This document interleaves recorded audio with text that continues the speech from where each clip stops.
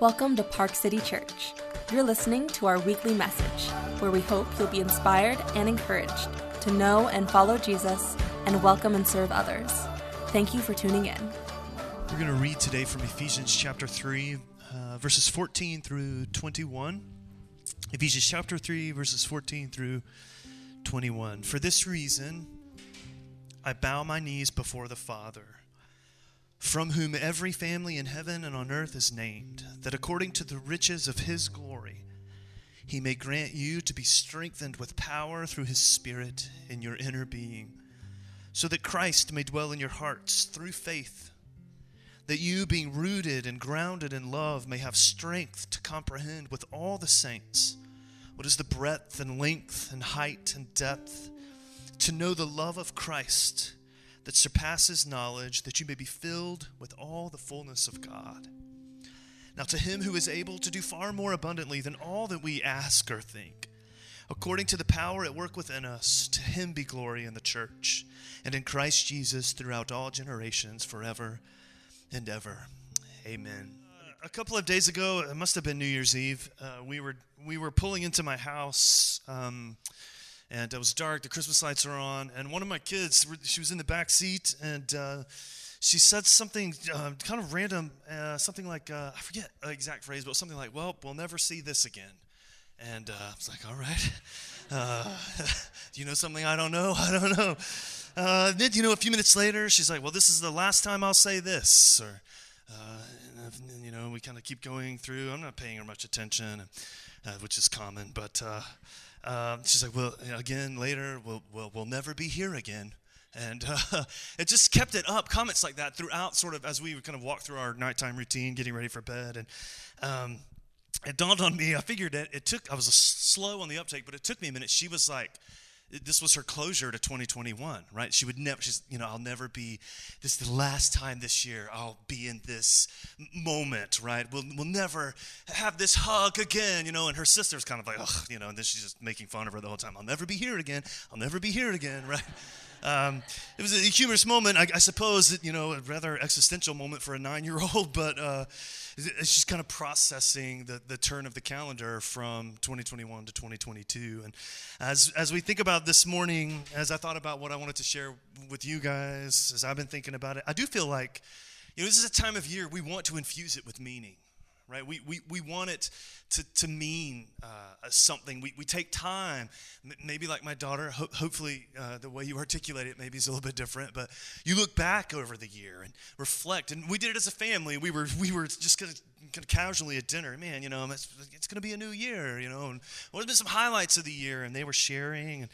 And what's been challenges. We started to write some down. And one of my daughters like, I don't want to remember that, right? Don't write that down. But we're like, no, this is the life that we've lived, and God has brought you through this and been faithful, and you've made it, And, we want to, this is a moment we want to matter in a sense. We celebrate and sometimes grieve and think about the year we've had, but we also anticipate, right, kind of what's around the corner, right? We it's a moment where we celebrate resolve, right? And some of us, not all of us. Some of us, my resolve this year is simply to limit dessert to one meal a day instead of after all 3 meals of the day, which I didn't know was not a thing. I just assumed everyone did that. But right, we celebrate resolve, and we dream, and we make plans and goals and look to the future.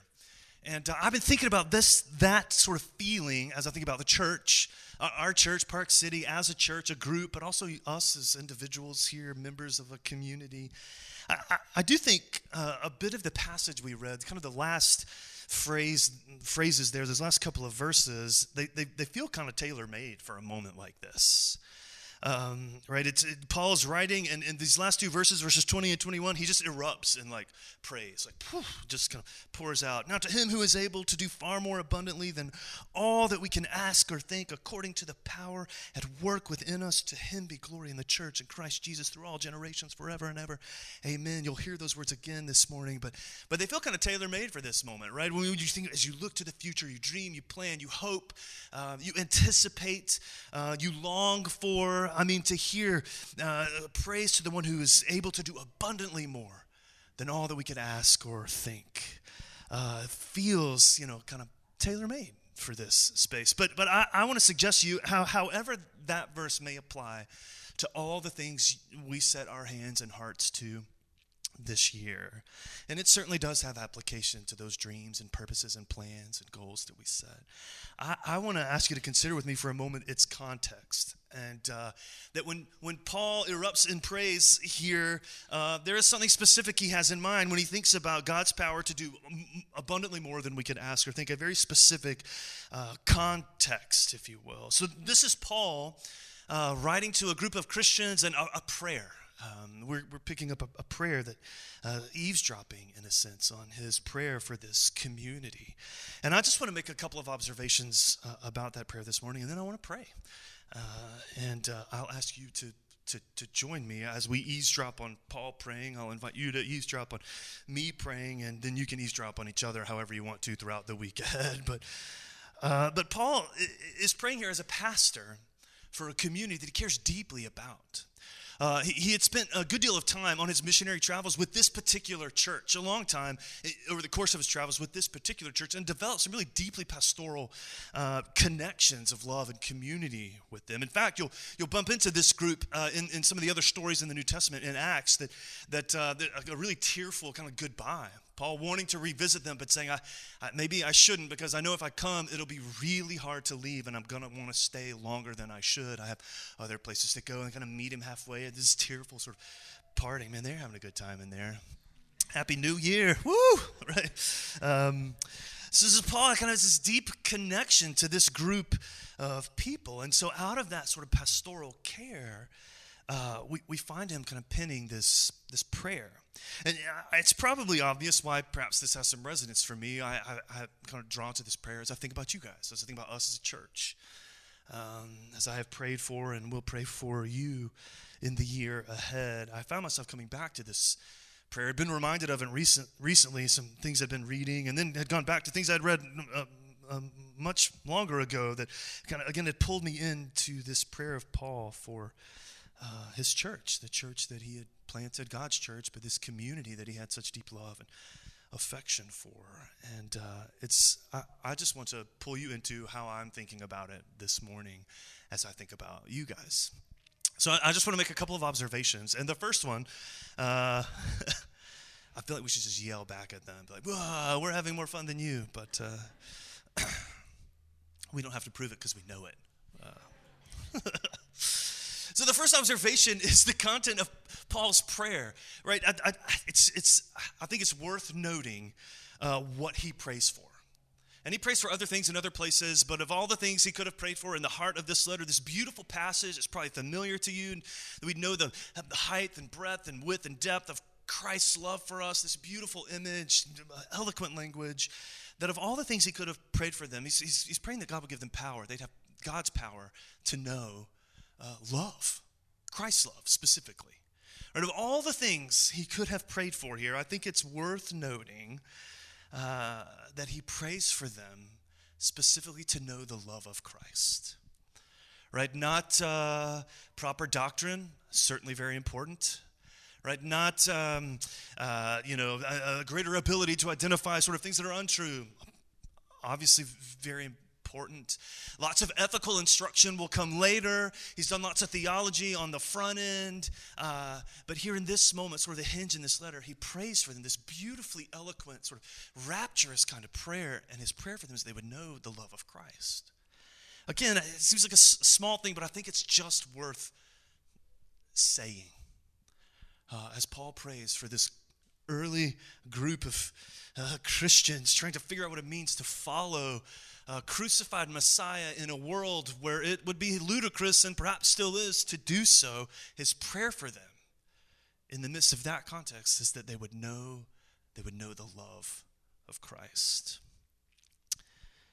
Again, simple, obvious, but worth mentioning. I'll make a second observation about this prayer. It's interesting to me that not just that he prays that they would know the love of Christ, but he admits in this prayer that they will need the supernatural help of God and his power to know that love.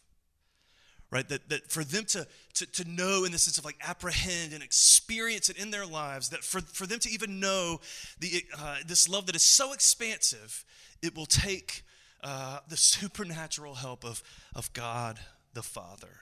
Which I think is another sort of interesting observation, that this isn't a kind of, I don't know, I think it steers us away from like a kind of mushy sentimentality that, well, God loves everyone, and yes, God's love is expansive in that sense, and this just, but it kind of drifts towards a kind of just sentimental, undefined kind of love, or kind of the other extreme that, well, I mean, I'm a pretty likable guy, right? I think I'm pretty lovable, so, maybe it's not so hard for me to believe that God loves me. You could talk to Jess and maybe hear the truth of how challenging it might be to love someone like me, but it kind of speaks to sort of both ends of that spectrum. It says, that to know this love, the love of Christ, in all of its expansiveness, is to require the supernatural help of God's power, His Spirit at work in you. Right, that this is a specific love, a love specifically for sinners and sufferers, and a love that moved Christ to take our cross upon Himself. Right, it is particular for Paul, wrapped up in the story earlier in the letter, the mystery of Jesus and what He has done, a crucified Messiah. This love, a love for sinners, for us to know its reach. Right, to really know that it reaches to us and beyond us, that to know it is to need the help of God. In verse 16, it's what he's praying, that God would grant you to be strengthened with the power, through His Spirit, the power to know the love of Christ, to know its reach into your life and heart and mind. To know its reach beyond, right? To know it is to need the help of God, and it's to need the help of others. Verse 18, he says that you may have strength to comprehend, this lovely little phrase, with all the saints. With all the saints. That it's not a love we know in isolation, that to know the whole love of God is to know it with the whole people of God.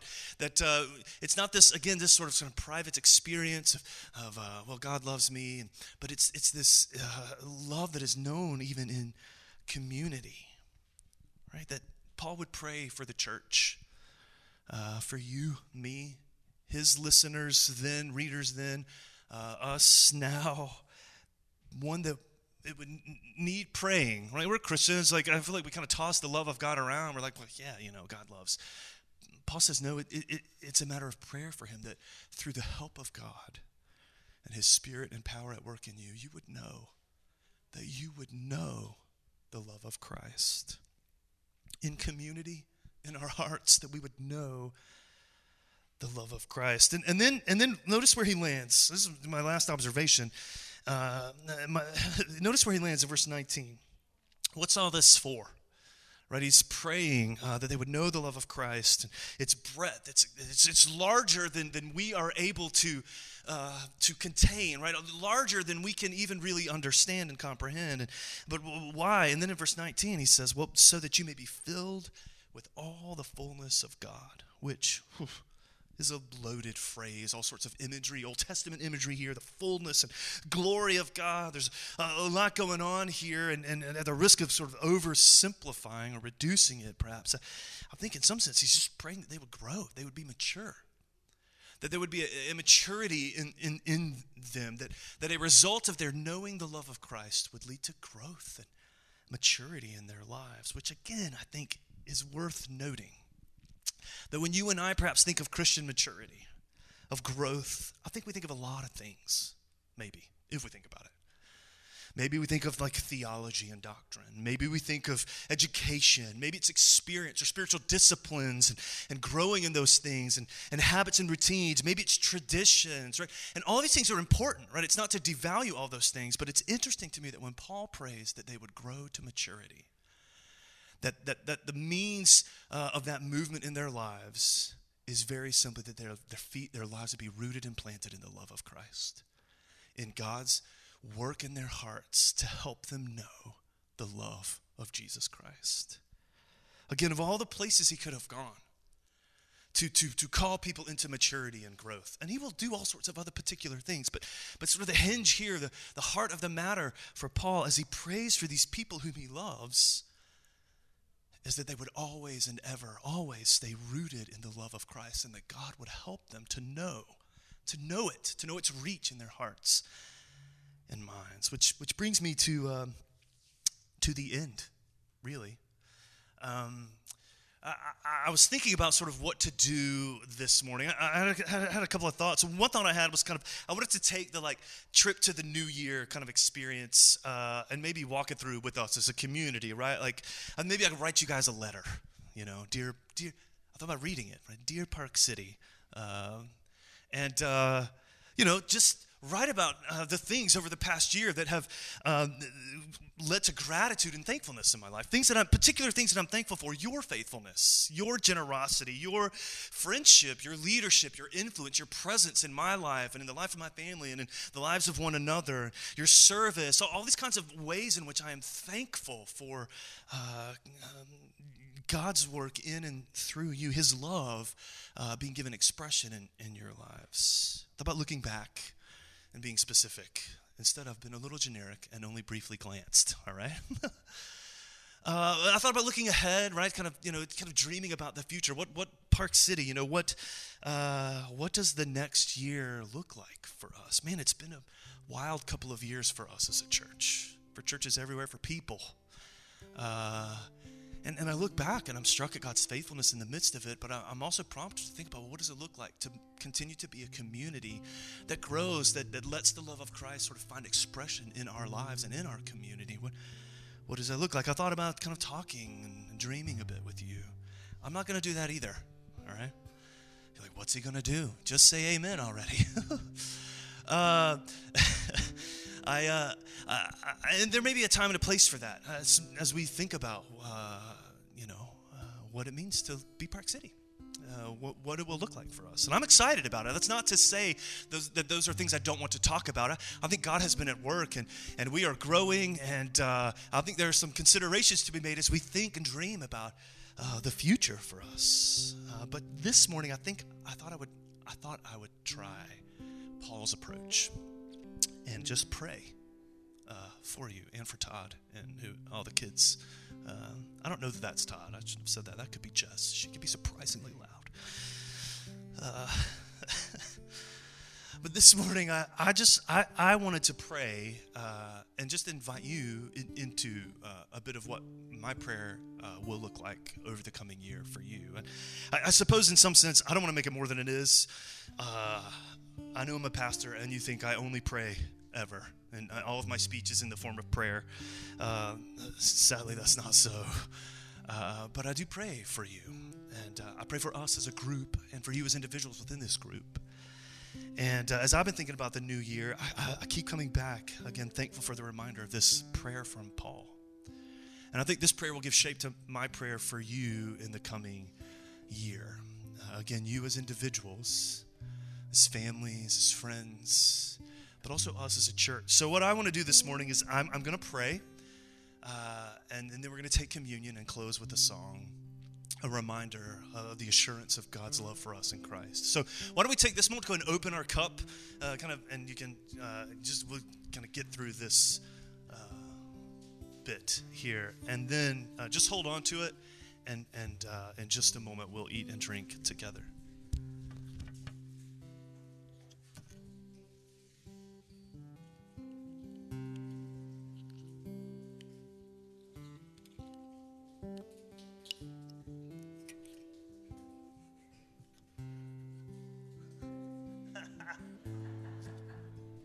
I don't know if you can hear them, but they're singing the Hallelujah chorus in there. I really want to answer them sort of call and response style, but I won't do that. All right, so I'm going to pray for you. If you want to close your eyes, great. If you want to bow your head, if you want to watch me read the prayer that I have written for you this morning, that's fine as well. But this is my prayer for us and for you. God, I pray this morning that by your power, the power of your Spirit at work in our lives and in our hearts, in our community, that you would help us to know the love of Christ. I pray for you this morning, Park City Church, as you begin a new year. Maybe some of you begin full of energy and focus and potential. Maybe some of you begin this year tired.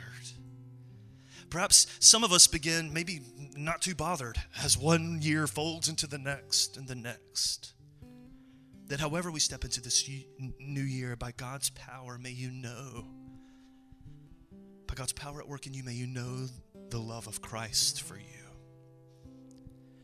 As you begin new relationships or relish old ones, celebrate friendships and anniversaries and new births, new family members, that God, by the power of His Spirit at work in you, would help you to know the love of Christ for you. As you hold broken or neglected or maybe fractured relationships in your life, trying to hold them together, may you know by the power of God's Spirit at work in you the love of Christ for you. As you work to serve your community and your neighbors, to make the world around you a slightly fairer and more just place for others, perhaps even for others who may be very different from you, may you, by the power of God's Spirit at work within you, know the love of Christ for you. As you wrestle with old sins and regrets, or ones yet to be experienced, may you in that moment know the power of God's Spirit working in you to rest in the love of Christ for you.